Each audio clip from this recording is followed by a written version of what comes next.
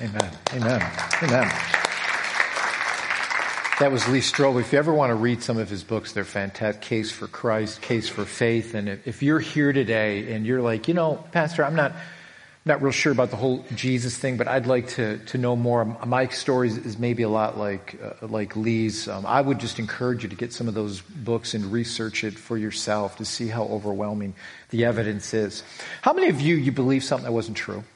Raise your hand if you ever believed something that wasn't true. Okay, 3 of you. Okay, it's funny how we can look at something and we think, well, this has got to be true. How many of you, maybe you believe something that was on social media? Maybe somebody said something on Facebook, say, hey, look out for this because blah, blah, blah, blah, blah. And then when you actually did some research on it, it wasn't true. We all know if it's on the internet, it's got to be true.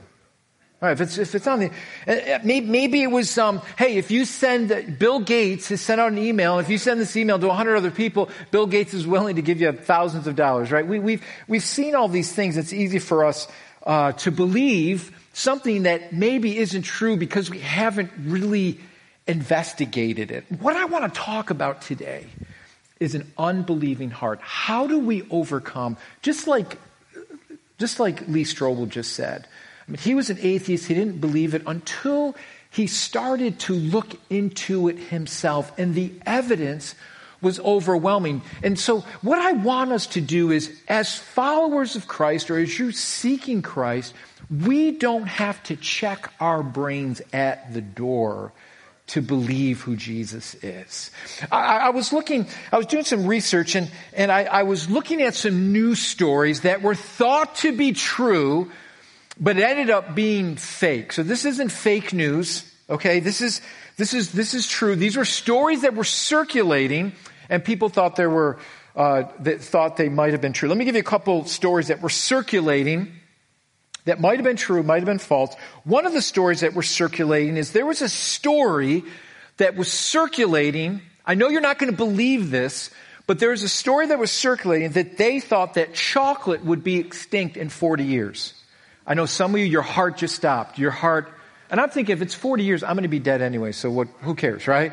But obviously this story turned out to be false. How many of you, when you were growing up, you believed that George Washington had wooden teeth? How many remember that? Okay, that's false. Some people are like, who's George Washington? Okay, he's the father of our nation, okay? There's a story that is very well known about World War I.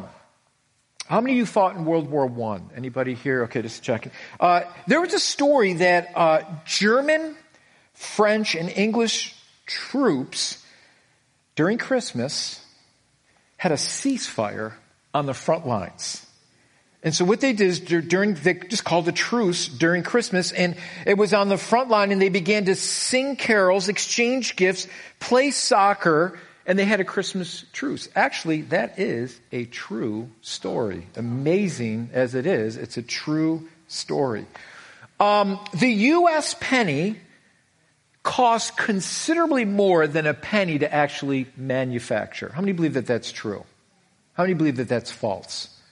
Okay, a couple of you. Well, it's true. It does cost considerably more to manufacture. Think about it. Our government doesn't waste money. So how, I know that's like, how could that actually be true? I like those shows on TV that try to seek the truth. There's one show that I'm just hooked on, and the show never goes anywhere because they never find out anything. But I watch it because I'm just like, just maybe this time they will find Bigfoot. Just maybe. Maybe this time they will find the Loch Ness Monster. I am hooked on these shows, and there's a show called Destination Truth. And I love this. Josh Gates, I don't know if you guys ever watched this show. I think it's on the Travel Channel or History Channel. I think it's on the Travel Channel. I just love the show, and they go to all these remote areas trying to find these different things, and they never find anything. And Kathleen, my wife, just laughs at me. And she's like, really? We got to watch this thing again. They're not going to find it. I said, maybe this time he will have an encounter with Bigfoot. I don't know. Maybe it's out there. And so there is something about trying to find the truth and knowing the truth. And I believe this. If Jesus said that he was the way, the truth, and the life, and no one can come unto the Father except through him, we need to check this out. See, I said this last week. The problem with many people that they have with Christianity is not about Jesus, it's with Christians. And I'm going to be honest with you, Christians have not represented Jesus very well. And so what they'll do is they'll make their perceptions or who Jesus is based on the way Christians may live their lives, and maybe not in such a great way. Or maybe there's some hypocrisy that we see there. And I believe all of that is true to some degree. But the problem is we can't base our judgment on Jesus based on maybe how people live their lives, whether it's good or not so good in representing Christ. We have to look at the claims of what Jesus said about himself. That's really, if we're going to be honest this morning, that's where it all boils down to.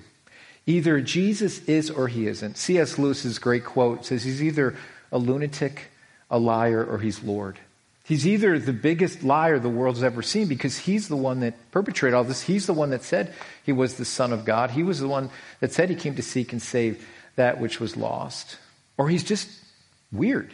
He's just a lunatic. Or he actually is Lord. Jesus really didn't give us any in-between. Jesus didn't come and say, I'm just a good person.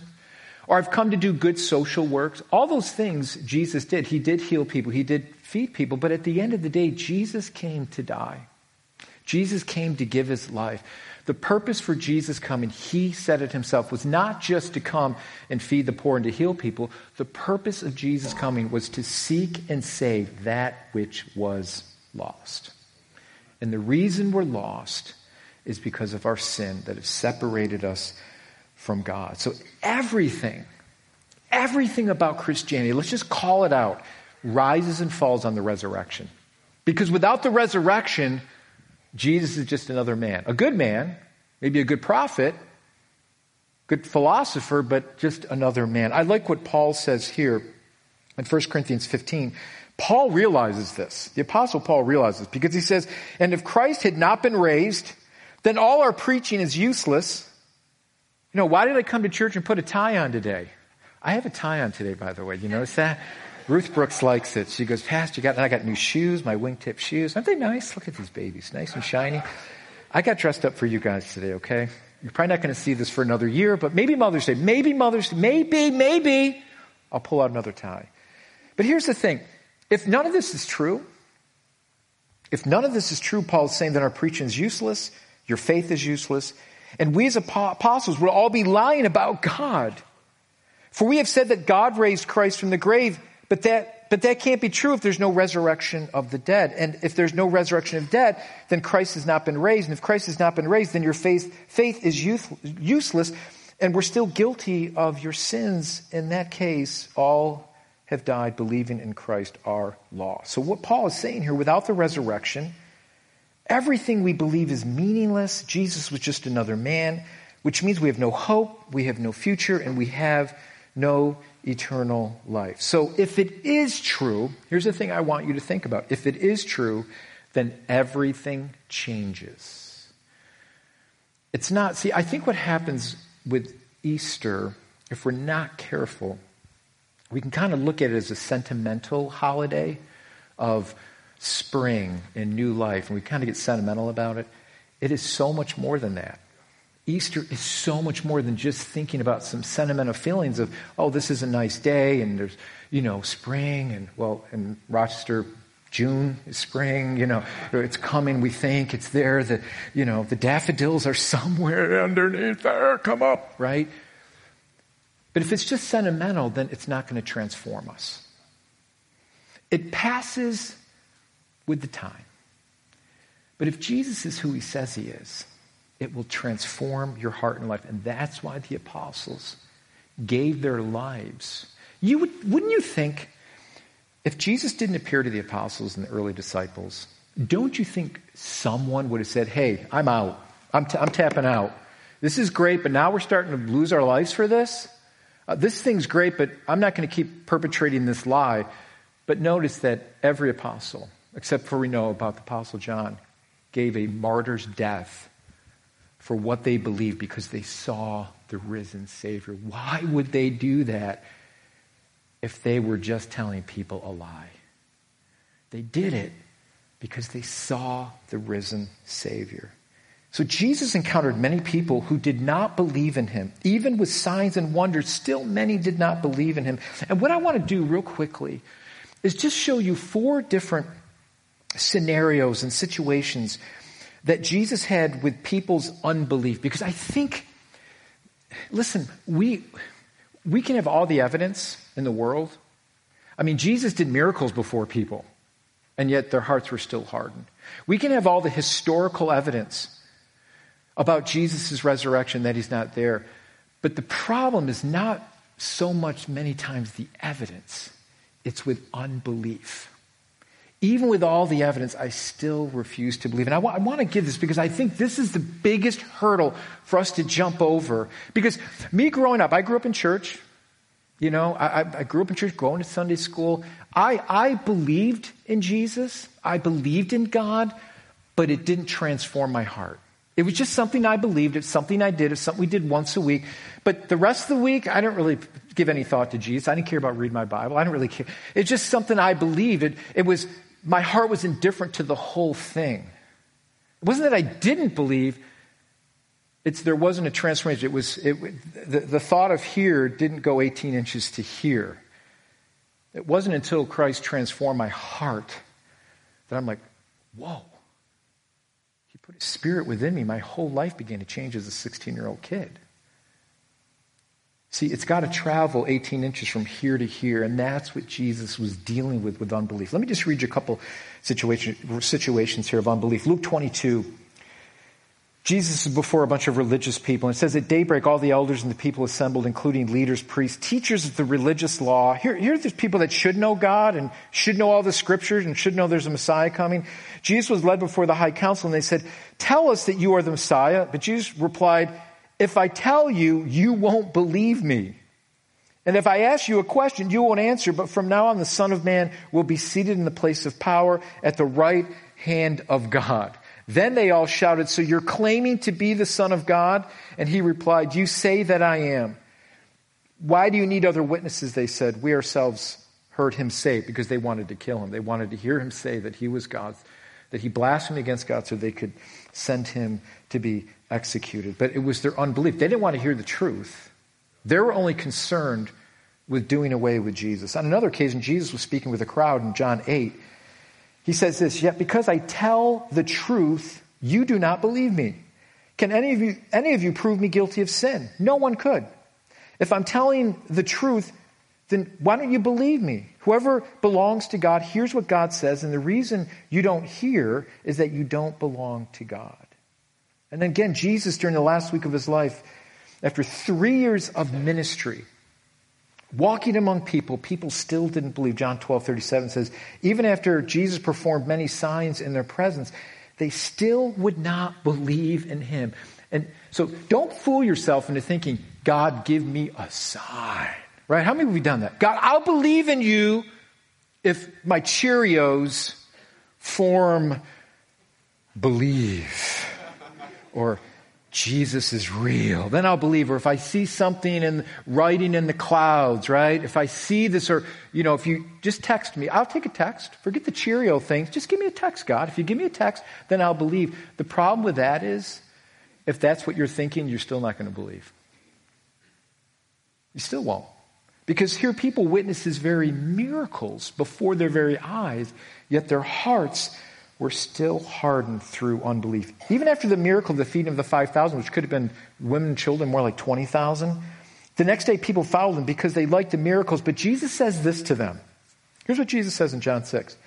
Jesus replied, I'm the bread of life. Whoever comes to me will never be hungry again. Whoever believes in me will never be thirsty.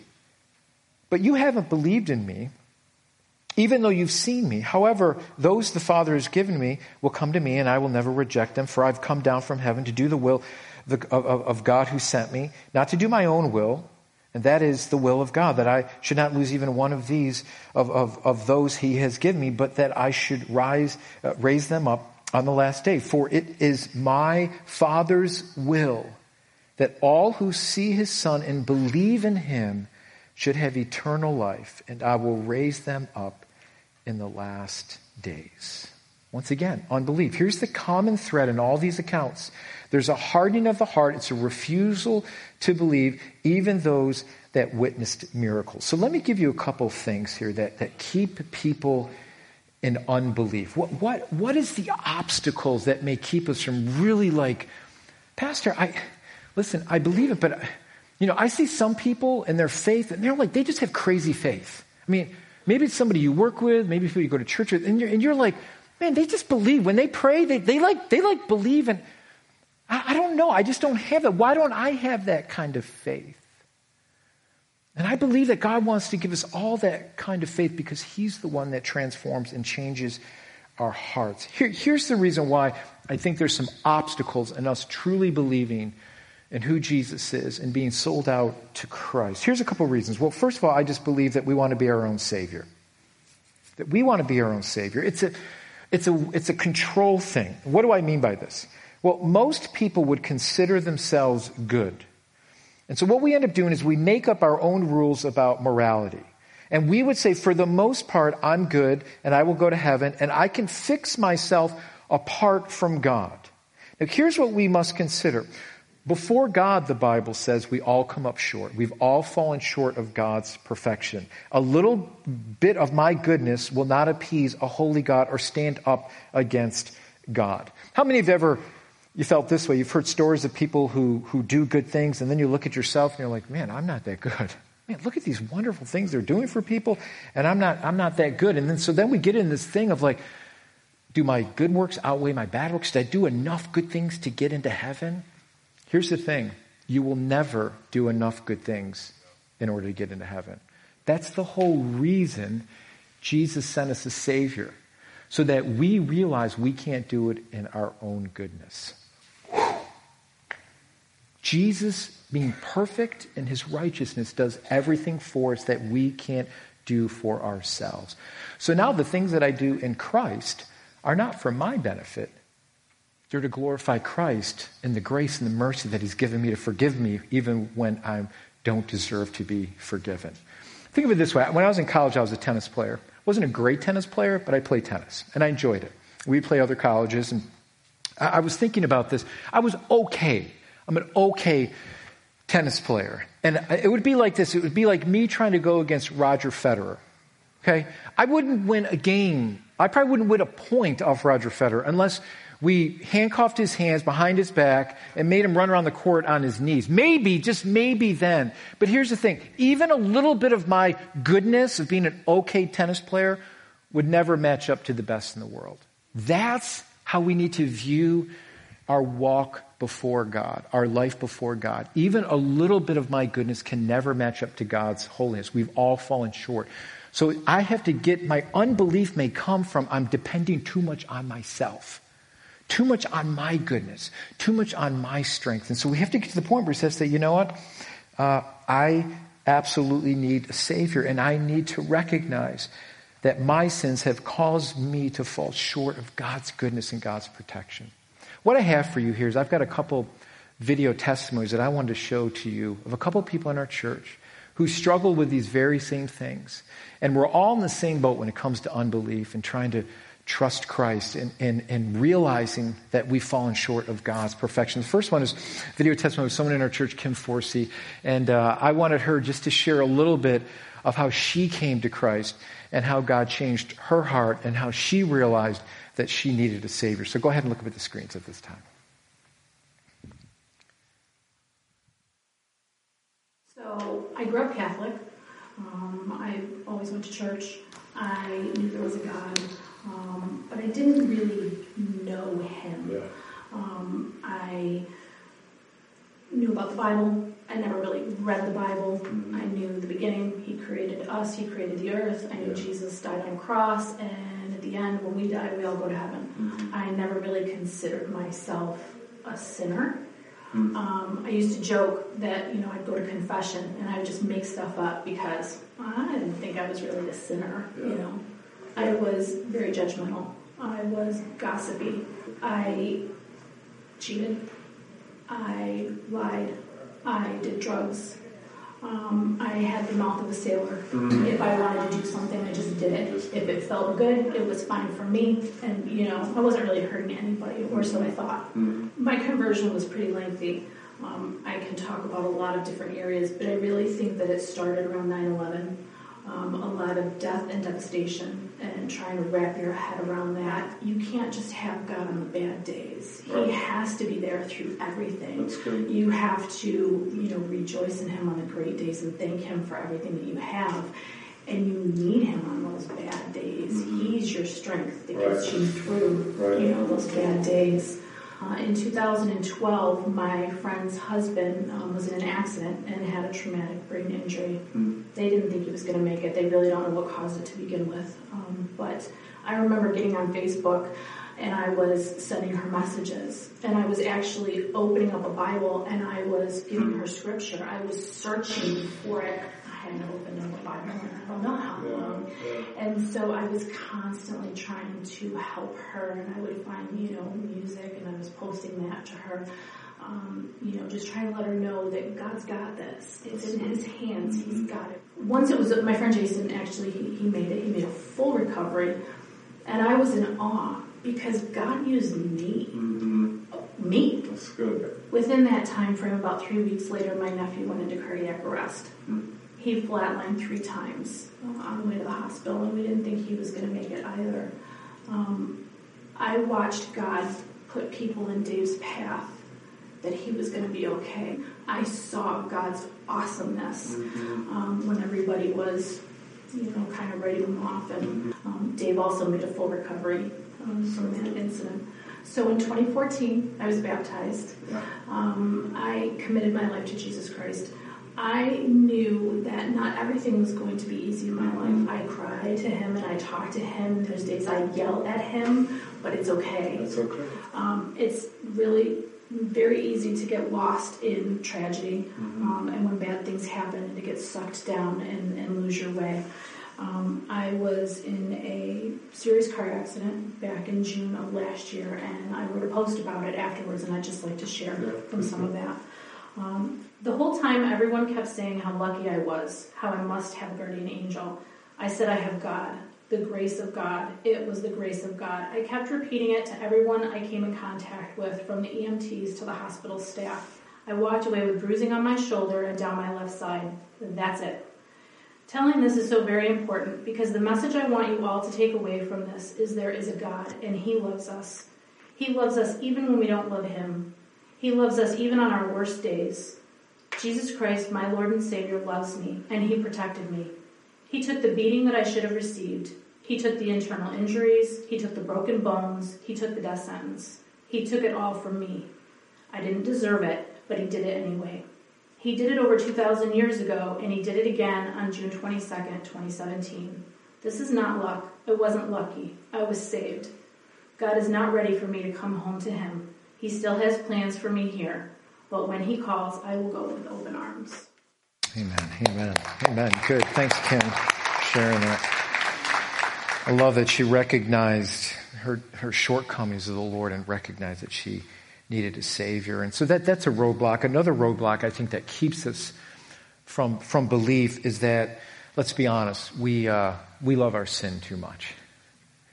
We do. And Jesus gives us some wonderful insight here in John 3. And most of us know John 3:16. If not, you've probably heard this where it says, "For God so loved the world that He gave His one and only Son, that whoever believes in Him shall not perish but have eternal life. For God did not send His Son into the world to condemn the world, but to save the world through Him.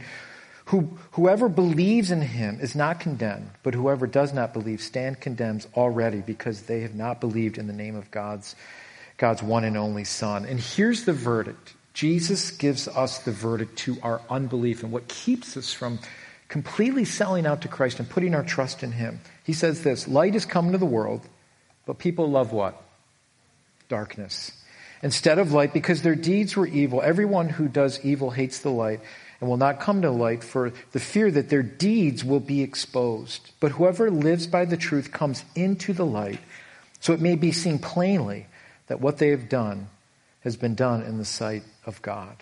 And so I want you to realize this morning is God is not here to push you deeper into a dark cave. He says, when you come into the light and you confess your sins to the Lord, there's forgiving and there's healing. God's not just up in heaven just waiting for you to screw up and say, aha, I told you. You don't think God knows everything we've done? And so, but the thing that is there's a struggle because we like that sin. And listen, if sin isn't fun, you're doing it wrong. Okay? So, but how many know there's a penalty we pay because of that? And what happens in the end, it does lead to death and it leads to separation. But we love that too much because we want to be our own savior. We want to be in control. We don't want those things to be exposed before the Lord. Maybe because of guilt and condemnation, but God says, no, there's no more guilt or condemnation for those who are in Christ. In fact, when you walk in the light, those things are exposed. And I forgive you of those things. And so we try to hide them, and God says, I already know that. Barden, I already know your past. I know everything you've done. And guess what? I still came to die for you. That's how much he loves us. Proverbs 14:12 said, there's a way that appears to be right, but in the end it leads to death. Man, I'll tell you what. I'll be honest with you this morning. I don't want to live my life unto myself. Because Barden Gerace has made a lot of mistakes in his life, and I don't want to get at the end of my life and say, geez, I hope I did this thing right. I would much rather put my trust in the one who created me, the one who knows me the best, the one who gave his life for me, the one who conquered sin and death for me. That's who I want to put my trust in. And that's where God says, you put my trust in me and I have a purpose and a place for you, and it's hope. And so at the end of the day, we don't want to lose control. We don't want to give up what we love. And we're prideful in so many ways. I love what C.S. Lewis says here in his book, Mere Christianity. He says, as long as you are proud, you cannot know God. A proud man is always looking down on things and people. And of course, as long as you're looking down, you cannot see something that's above you. You see, this is what Easter is all about. This is why I'm at church today. Because Easter is all about dead things coming to life. That you can truly know Christ. And that you can truly overcome your beliefs. So how do we truly know Christ? And how do we overcome our beliefs? And here's what I want to finish with today. I want to finish with this encounter that Jesus had with one of his disciples. And Jesus encountered his disciples after his resurrection, proving to them that he was alive. But there was one disciple who didn't believe the others. They were telling this one disciple, hey, it's true, Jesus is alive. And he's like, I don't believe it. I'm not going to believe it until I see it for myself.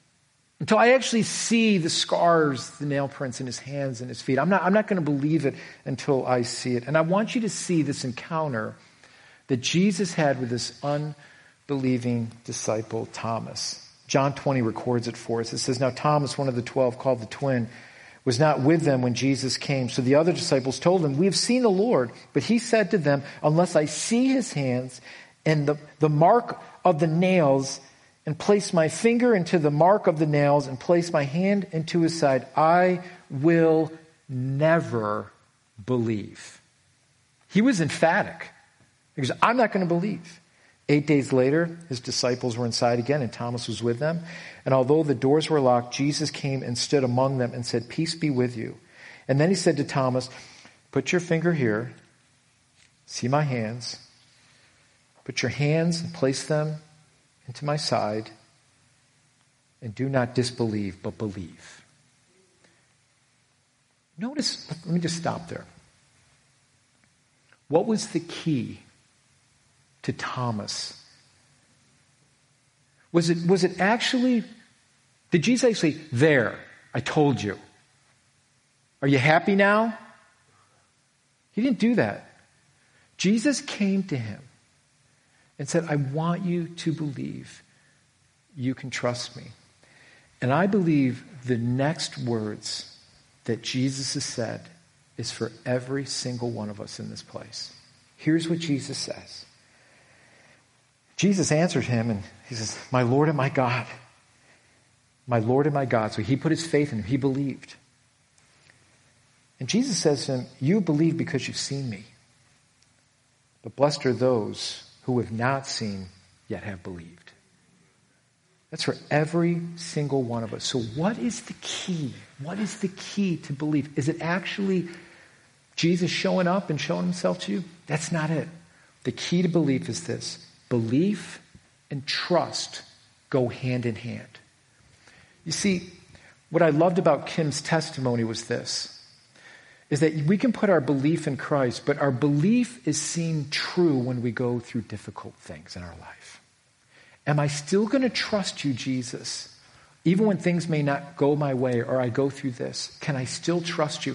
That's where your faith grows, when you can trust Christ through all the circumstances of your life. Belief and trust go hand in hand. Listen, I can look at this stool and I can say, man, this thing is constructed really nice, right? And I can look at it and say, okay, it's welded, it's got a nice seat on it, and I can say, that's really nice. But it isn't until I completely sit in the stool and trust it completely with all my weight that I truly believe that it can hold me. Some of you here today, this is your relationship with Christ. I kind of believe, maybe, sort of, kind of. Jesus is saying, I want you to put your full weight on me, your full trust. Don't hold back. This is where your unbelief is going to change. You've got to completely trust. You've got to completely dive in completely and put your full weight on me. See, true biblical saving faith is completely trusting and relying in Christ and nothing else. I love what Charles Spurgeon says here, pastor back in the 1800s in England. He said, faith is believing that Christ is what he said to be, and that he will do what he has promised to do, and then to expect this of him. That's true saving faith. What I want to do is I want to finish with one more testimony of a guy in our church named Joe. Went through a lot of things in his life.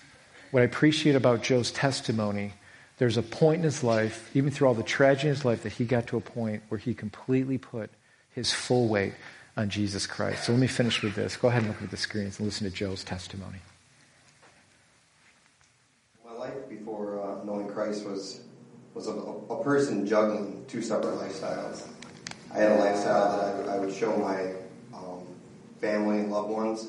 You know, it was basically a lifestyle that I felt they approved of. But then behind closed doors with my friends was living a very reckless and foolish lifestyle, using drugs, drinking alcohol, and making tons of poor decisions. You know, at that time in my life, I felt like I was living the best of both worlds. I was about between 18 and 19 years old, and my wife, but at this time we were just dating, you know, she was a lot smarter than I gave her credit for. She wasn't falling for the lies. She could see right through my shenanigans, to say the least. And instead of just up and leaving me, she asked me to start attending church with her and her family. So I did it, and I'll admit, when I first started to do this, I know that I was doing it just to appease her, to make her happy. You know, but before you knew it, 2 years had passed of attending church with her and her family, and at that point I started to learn the gospel, understand it a little better, and understand who Jesus was and what he had done for us. On my 21st birthday, my brother was killed in a motorcycle accident. We were virtually inseparable at that time in my life. So the accident really crushed me, put me in a really dark place. But I held on to what I knew of the gospel to help keep my head above water. It was a short period of time after the accident that my mother became sick with a blood infection, and it took her life quickly. And when that happened, the anger, the hatred, and the pain that my heart was enduring was becoming overwhelming. Yeah. So I looked at my faith as a seed sown on poor soil. You know, and I would express this to my grandmother. You know, she was a strong Christian. She'd pray for me. She'd pray for our family. A short period of time after we lost my mother and my grandmother, she passed away suddenly of a heart attack. And that was the straw that broke the camel's back for me. You know, I gave up on the gospel and allowed the sins and temptations to just overwhelm my life and take me over. And I found myself resorting back to drugs and alcohol for pleasure. I was driving a wedge between my marriage and my family. I wasn't being the father my kids needed me to be, nor the husband that my wife deserved. So I was virtually at rock bottom at that point. So I turned to the one person I felt could help me, best, and that was Pastor Barden. And he's been known to give some good advice from time to time. He told me that I needed to lay it at Jesus' feet. I needed to give myself 100% to Jesus, because Jesus was going to be the only person who could save me. With nowhere else to turn, that's what I did. I laid it at Jesus. I prayed over and over to Jesus. I needed him. I needed him to save me. Jesus literally worked a miracle in my life. Within a moment, I went from hurting and having no purpose to that pain and agony taken from my heart, the weight lifted from my chest. And that day that was the worst day of my life, all of a sudden became the best day of my life. That was the day I got saved. It took Jesus to work that miracle in my life for me to finally trust and believe in him. Yeah. Since you made that commitment to Christ, how has your life changed from how it was previously? Well, the simple way to describe it is I have purpose, I have direction, I have hope for my future. I've been able to grieve for my losses. I've been able to forgive, those people that maybe I wasn't able to forgive prior. But the most important thing I grabbed from trusting in Jesus is the courage that Jesus gives me. I learned from Jesus that it only takes a little bit of courage to make a huge difference in somebody's life. That's great.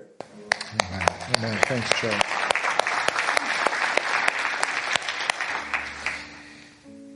I don't know where you are today in your walk with the Lord. But listen, God is not looking for people who think they have it all together. He's looking for people that are available. And listen, here's how Jesus changes everything. Jesus never promised us that everything here on earth was going to just work out fine. But the hope of the resurrection, see, the reason why the tomb, the rock was rolled away from the tomb was not so Jesus could get out. It's so we could look in and say, he's not there, to give us hope. So in my life, whatever trial I'm going through, whatever difficulty I go through, I've got to keep peering into the empty tomb because I know this isn't going to be forever. That Jesus says, even though you die, you will live with me. That's the hope that we have because of the resurrection. That this world isn't all that there is. And let me just say, if you're living for this world, you're going to be disappointed. This world will never satisfy you. Your pursuits will never ultimately satisfy you if that's what you're putting your hope in. That's what I loved about Joe's testimony, because his whole life changed. I love when he said, it was my worst day and it was my best day. That's what Christ does. He changes everything. That's what happened with Thomas, going from unbelief moment to belief and changing his life. That's what trust and believing does. And that's my prayer for you. So I want to pray for you, and we're just going to close in song, a song of hope, a song of dedication unto Christ. But here's what I want to do. I want to pray for you. There, in the back of your seats, there's a response card. And this is what I want you to do. I want you to take a next step. Maybe there's some of you that just say, Pastor, I need to reach out to the Lord, and we want to pray with you and help you with that. And on that response card, I want you to do one of two things. If you're here today and you say, Pastor, here's what I want Jesus to do. Here's what I want to do in my heart, in my life. And on that card, just simply put, I'm trusting Christ with my life. I'm trusting Christ with this situation that I feel is hopeless. I'm trusting Christ. You fill in the blank. And what we're going to do for you, we're going to pray for you. As a church, we want to follow. Put your name on there, put your email on there, and we are going to follow up with you because we want to pray for you and we want to help you in your decision that you are not alone, that we love you, that we care for you, that Christ is the one that sees your heart. He wants you to trust him. And it's a simple thing of trusting. I am trusting you with my life. Here's my mess, Jesus. Here's all my mess. I'm just going to give it to you. Here's my situation. I'm going to trust you with it, Jesus. That's where it starts. Let us walk with you through that. Let us pray. And so what you do is just fill that out, put your name, and you can just leave it at your seats. We will pick those up, and we will pray with you. We will follow up with you, and we want to help you in your journey with Jesus from this moment forward. Amen? So let's pray together, and let's ask the Lord just to help us as we make this decision. Lord, as we bow our hearts before you, I thank you that all the answers come in you, Jesus. I thank you that you don't come to condemn us, to point out all our sins and just leave us there. But the reason why we come to you and we expose our hearts to you is so that healing can start and forgiveness can begin, and that we can feel your grace and your mercy over our lives. So Lord, I pray for every heart in this place today that they would move from disbelief to belief, Lord, that you would help them see that your Holy Spirit would begin to draw them to that place, God, of belief. And thank you that you're the one that changes us. You're the one that gives us hope. You're the one that gives us a purpose today. So I pray that you would speak to every heart in this place today as we put our trust and our hope in you. Thank you, Jesus, for being patient with us. Thank you that you came for us when we didn't deserve it, that it's by your grace and grace alone that we can be made new today. Thank you that it doesn't depend on my goodness. It depends on the goodness of Jesus Christ and my faith in him. So thank you for that. And we just ask all these things in Jesus' wonderful name. In Jesus' wonderful name. Amen.